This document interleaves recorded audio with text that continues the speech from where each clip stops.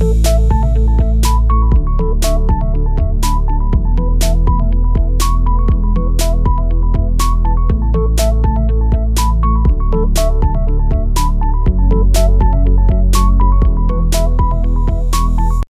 Curtis Dean, one of CBAN's co-founders. Our guest is Mike Smith, and Mike is a senior communication planner for Cedar Falls Utilities. Cedar Falls Utilities is a CBAN provider member, and Mike is part of the team there that has done a lot of great things in the community of Cedar Falls, but not just the city itself now.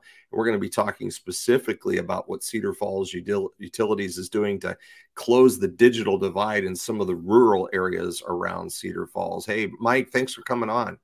Thanks for having me here, Curtis. Appreciate it. You bet. Well, just kind of give everybody a little overview of Cedar Falls Utilities. There may be people watching this that don't know where Cedar Falls is or doesn't know what you're doing. And well, even though you've done some really cool things, they may not know about it. So let's brag a little bit, right? Right. Cedar Falls Utilities is a municipal utility in Northeast Iowa. We have 4 separate utilities under one roof: electric, gas, water, and communication. The communication utility was started back in around 1994, and we initially built a HFC system, and then in 2009, 2010, we made the decision to overbuild our current system and retire the HFC system and replace it with an all fiber to the home. That project completed around 2012, 2013. Okay. And we went right from that to expanding into some of our rural coverage. Our electric utility covers about 95 square miles of area out in the rural that they provide electric services to. Right. And so we chose some areas there and built to about 400 homes. Okay. And, so that kind of fast forward to this point here, where we also at that time, back in 2012, 2013, also installed a wireless network to pick up some of the customers or homes that were maybe a little further out, right, out of the range of the system that we had built, the fiber to the home system. So that brings us up to today, where we had wanted to extend fiber services to all of our electric customers, right, and in our service territory, and then the NOFA funding became available, and that's kind of led us to this, where we decided to expand to all of those areas that were eligible. Great. We'll talk a little bit about that in a minute, because that's some really exciting stuff that you're doing. You're not the only municipal that is doing that, but you guys have certainly taken on the task of building out in rural areas more than most. Now, you mentioned, obviously the city, people that live in city limits of Cedar Falls have had great broadband for a long time. When you guys made the conscious decision to start expanding services, whether it be fiber or fixed wireless outside of your traditional footprint, at that time, were you hearing a lot from people that lived in those areas saying, help, we need something better? Yeah, we commonly get requests to provide service to rural customers that are maybe outside of the existing fiber footprint that we had built initially. And we have made some extensions, but pretty rare. Usually the cost is too prohibitive, to do that. So there are other instances where maybe a wireless customer has trees or they can't get line of sight for that connection. And so, yeah, there has been a large interest and a need for it out in these areas. Yeah, absolutely. One of the things people I don't think understand is, well, some people do because they eat, live, and breathe it, but some people don't understand just how expensive it is to build a fiber network in a sparsely populated area. Those costs per customer can range well up over $10,000, can't they? Yeah, we did some cost models that were getting up into that range. Mm-hmm. And certainly we had to make decisions to cover areas that would uh, tend to lower that overall cost per passing. Right. We were able to get our cost per passing down to, well, I would say about $5,500. Excellent. And that's for a rural build, I believe that's fairly inexpensive That is, I know that relative. there some we're going to talk about the Iowa Broadband Grant Program. I've some of the applications that were approved even in that last round saw per mile or per passing figures up well above $10,000, even approaching Yeah. 15 to 20,000 in some cases. You know, I would imagine perhaps there's a little better concentration near a larger metro area like the Cedar Falls Waterloo area than there would be out in the middle of Hamilton County or something, but sounds like you guys have innovated a little bit. You've also, one of the things I think is really great that you've innovated in as a cost saving measure and also just as a way of quality control is you guys are doing most of this work yourself, starting with the design, right? Yes, all the design and all of the materials, the choices we made on materials are all been made in-house. Yeah. Right. I had the task of coming up with a design and fine tuning it probably 15 different times, and then expanding it beyond what the initial idea was when the funding areas became more clear. Mm-hmm. Our design did, or the plan to build grew a little bit.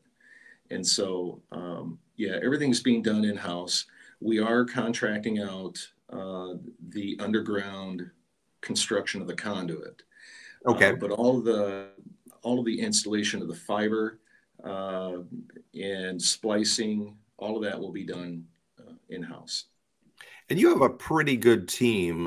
You know, Cedar Falls, one of the larger municipal, certainly the largest municipal broadband utility in Iowa, but one of the larger ones even around the country. So you also have a team that's quite experienced because you just went through this inside your own city limits here just a few years ago. Yes. That project, our initial fiber to the home build in the city, uh, was mostly all contracted out. Okay. And we definitely learned some lessons there, um, and also found efficient ways of doing the work ourselves. And so CFU takes pride in being able to do a lot of the work themselves. Yeah, well, that's great. Again, it's not just a cost saving measure; it's a quality control measure. Yeah. And there's only you know you can't point fingers because you're pointing at yourself if you're responsible for the work.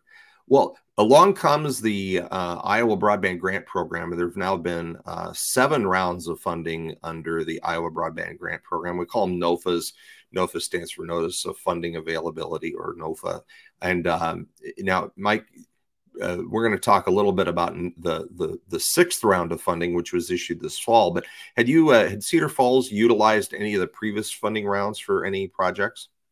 We had not. The NOFA 6 was the first one, to my knowledge, that we have utilized. Okay. And we had quite a few areas that we challenged that, and I think that was one of the interesting aspects of the NOFA funding. Some of the broadband mapping had not been up to date or updated properly. Right. And so I think that's really also one of the positive things that's come out of it is updating that broadband map to accurately show what's available out there. So, yeah. We're often here at CBAN wringing our hands over broadband maps and the lack of quality of the ones we have. We're all waiting for better ones for future rounds of funding, and there's certainly many billions of dollars that are going to be coming down the pike here in the future. In the process you went through, you basically had to look at an area on the map and compare the map to truth. How did you evaluate that's really not served, whereas the map says it is served? A lot of it was because we had existing wireless or fixed wireless customers out there. So we knew that they had no other choice. Yeah. So we knew this area was underserved or not served sufficiently Right. for bandwidth. And some areas showed that they were covered by another service. Well, we knew that to not be true because those customers were calling us asking for service. Yeah. They tried, they had real world experience where the other provider was not available. So they came to you, and then that allows you to, so you were pretty successful in your map challenges that you went through. Actually, every area we challenged, we were able to provide the information needed and necessary. And we won every challenge area. That's fantastic. Yeah. That's not an easy process. And it's certainly kudos to you and your team for making that happen. Yeah, we were just as surprised. Yeah. Well, this is pulling up the map. This is from the state of Iowa, their Iowa Broadband map, incentive map showing where different incentives have been awarded to providers in different areas. And we kind of zoomed in here around the Cedar Falls area.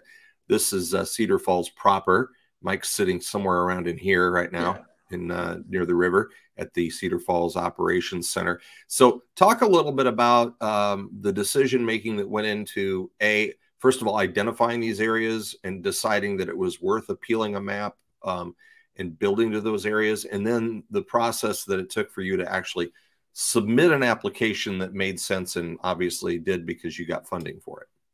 Well, the first goal, I guess the intent was to serve all of our existing wireless customers. Okay. That and also to serve every electric customer in our service territory. And as I mentioned earlier, Cedar Falls Utilities has about a 95 square mile coverage for electric service. And so that was one of our main goals, was to provide fiber to the home for every electric service customer we had. Okay. And also provide a fiber service to all of our fixed wireless customers. Great. So the shaded area on the map shows the service territory or the targeted service areas that were granted. There are some areas within that that aren't shaded, but we are also servicing as well as part of this project. Yeah, we talked a little bit before we got going here. I was curious about the town of Benson, or if it is a town. It sounds like it is, but that's an area you had previously served. Yes. Yeah. And some of these are almost like it's not so much rural anymore. When you get to an urban area like this, it's almost like really sparsely populated suburbs in a way. It's country, but people choose to live in the country because they like the larger lots and wooded areas and whatnot. So yeah, that area just north and west of right about where your cursor is there, that is already serviced with our existing rural system. Okay. In the town of Finchford, if you see that up there, yep. That is already fed by our system as well. So you can see we already kind of covered that area right in the middle of all that. Yeah. So it's kind of an edge out strategy, really, isn't it? Well, yes. Unfortunately, the initial rural fiber network that was designed and built was not really designed to be expanded upon. Okay. There wasn't excess capacity, so there is going to be part of our application included upgrading some of the cables that fed that in order to feed this extra capacity we're going to need out there. So increased fiber counts so that you've got more fiber capacity out at the edge of that. So when you go beyond that edge, there's still plenty there for them. Yeah, this design that we've come up with will be able to be expanded upon, and if there's a sufficient backbone, if they wanted to build 300 homes out there, we could service that. That's fantastic. Yeah. That's really an important point you bring up, Mike, because it's something that isn't sometimes maps don't show future development. Right. And I know of another community that I've had conversations with where they've applied for grant funding in their state for an area that they know in the next 3 to 5 years that there will be 50 homes there. They aren't there yet, and therefore their funding has been turned down because, well, there's nobody living there. Yeah, but I can show you the plans for that development. So Right. that's the frustrating part. Maps represent a snapshot in time, and sometimes it's a really blurry snapshot. You've made it a little sharper where you're at, but and by being able to accommodate areas of future growth, that will allow those developments to probably be more prosperous than if they had to suddenly scramble to find somebody to serve them. Right. And that played a key role in choosing the design that we ended up going with, and also the fiber counts that we chose. So, yeah, I believe we have a system that I believe there will be significant growth as far as homes being built. I think having this system and communication system available to homes out in the areas is going to encourage people to build. I think we'll see more of it. It certainly makes a property attractive when you know that it is 100% capable of getting the best service available. And I would say in your case with Cedar Falls Utilities, some of the best services available across the country. Absolutely. And now that we're going to be expanding quite a ways from our home office, so definitely will present a new set of challenges to adequately and sufficiently service those customers, which Cedar Falls Utilities has such a great reputation for service. Right. And so it is our number one priority is to be able to service those. But that's why we are building the way we are, which is a very reliable system to provide as reliable and consistent service as possible.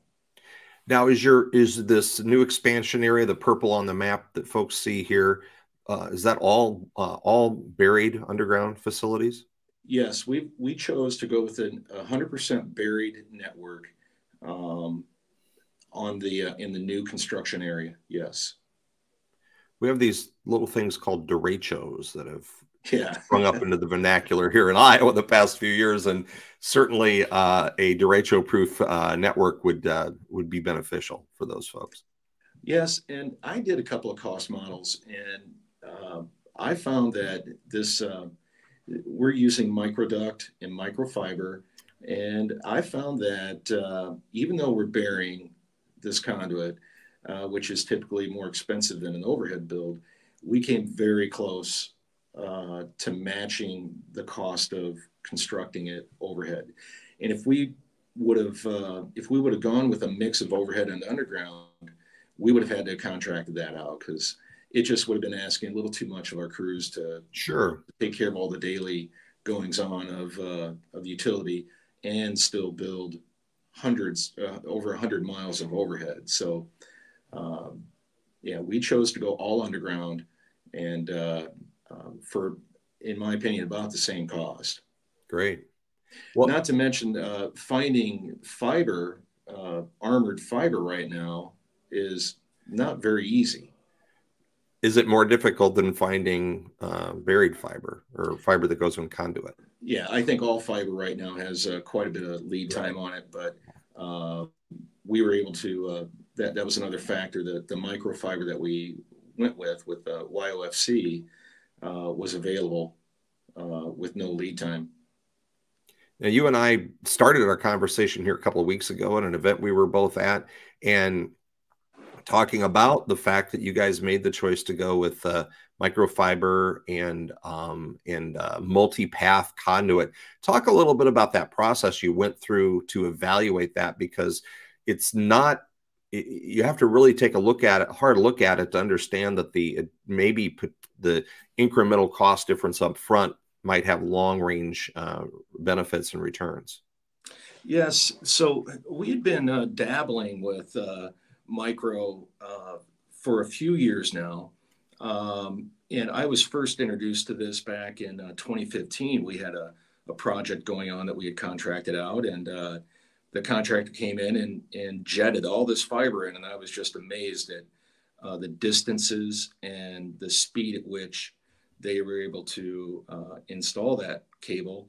And also how few crew members they had, and what they were able to accomplish in a day's work. So that kind of got the ball rolling, and then I finally had a couple of projects that I felt were candidates for micro technology. Mm-hmm. And long story short, we were able to get a demo unit down here, and got the micro conduit installed, and it was an overwhelming success. We were pretty surprised at how efficient installing fiber was, and so and that's why I chose to go with this on the rural, in a Mm-hmm. rural setting especially. It's set up perfectly for jetting fiber through a microconduit. Lots of straight runs. The terrain is pretty consistent. Not to say that it's not also efficient if you were in a not so straight and flat environment. There are other instances where it works as well. But for our system especially, it was ideal uh, for uh, for this project. And we could send out a crew of 3 or 4, and they could probably install 10 to 15,000 feet of fiber a day. Wow. I was looking for a good illustration. The previous picture I had was a little too small, Mike, but Duraline is actually a CBAN associate member, so let's give them a little credit here. Okay. They're one of the manufacturers that make the microduct that we've been talking about, and essentially it's a bunch of pipes in the middle of a big pipe, and you bury it all at the same time, and you may only use 1 or 2 of these smaller pipes, but you've got all this others that you can use in the future if needed, right? Yes. That's the very interesting part of this whole thing is uh, being able to pull one pipe down there with multiple paths in it. And I think Duraline has the trademark on that future path, because that's Yeah. exactly what the name implies, future. Throughout our network, our particular design, I did design in an extra pathway Mm-hmm. or an extra conduit throughout.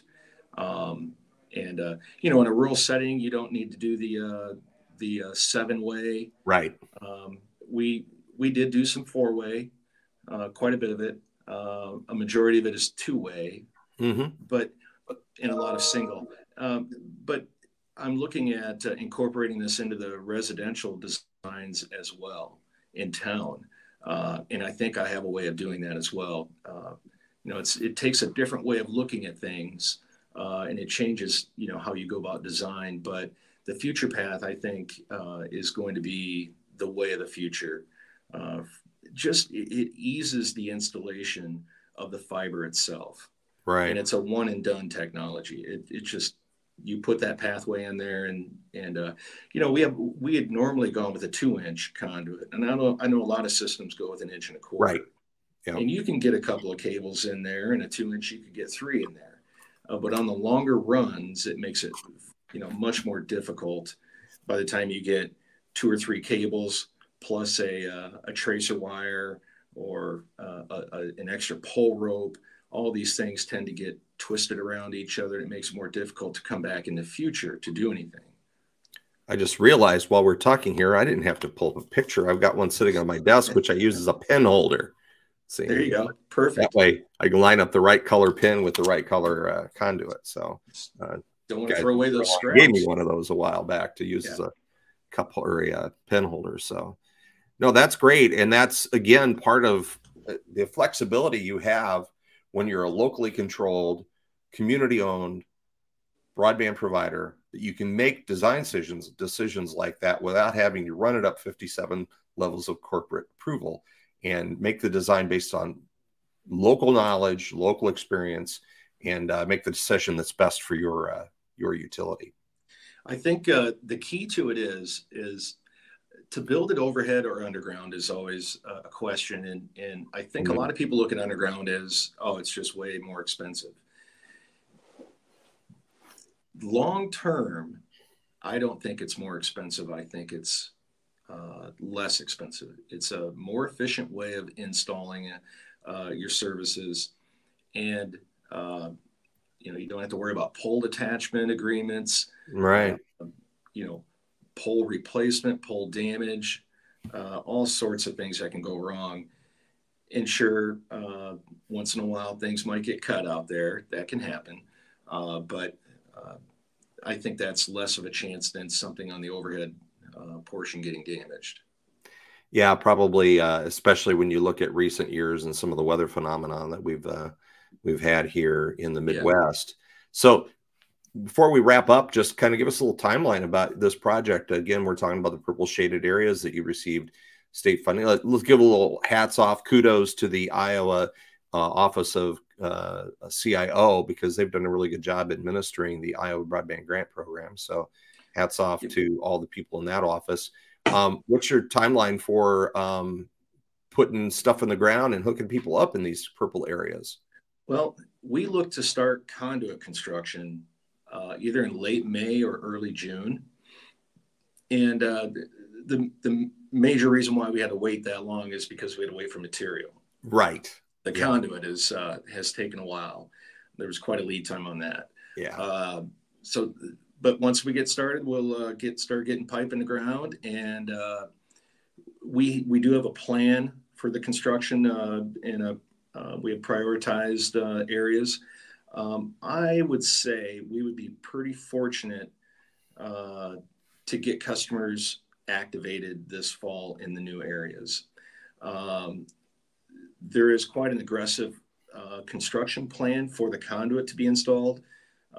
We'd like to get a majority of that done this year. Right. And I think it'll take us a majority of next year to really get the rest of the system built and to get all the services installed to the house. But yeah, we plan to start construction around June. Fantastic. Yeah. And you guys had to obviously plan ahead to have materials on hand for a June project. Yeah, we were fortunate enough to get a majority of our products from one provider. Just the way it worked out, they came in with the best price. But we were fortunate to also get what I believe the best product. We're working with Quad Optical Solutions. Okay. And they are based out of Green Bay. So we got our handholds, splice cases, and our fiber through that company there. Excellent. Excellent. Well, Mike, I want to thank you for taking the time today to kind of walk us through Cedar Falls Utilities and your rural broadband expansion. Again, the team at Cedar Falls Utilities, I've said this many times, you guys are like the big brother of all the munis in Iowa, and you guys have certainly always gone above and beyond to make other new projects happen through your just providing your experiences and your best practices. So thank you to you and your entire team there. You can learn more about Cedar Falls Utilities at their website. The URL is listed here on the page. I want to thank you, Mike, for joining us today. Mike Smith is the senior construction planner. Did I get that right? Close enough. Senior communications planner. Yeah. Senior communications planner, but he's not a senior because I think he's probably younger than me, but that's okay. He's senior as an experience, and obviously putting that good experience to work for the folks in and around Cedar Falls, Iowa. Kurt, I would just add, if there are any communities out there or companies out there that are interested in knowing more about micro and how we came about that decision, feel free to contact us. We hope you enjoyed our conversation with Mike Smith at Cedar Falls Utilities.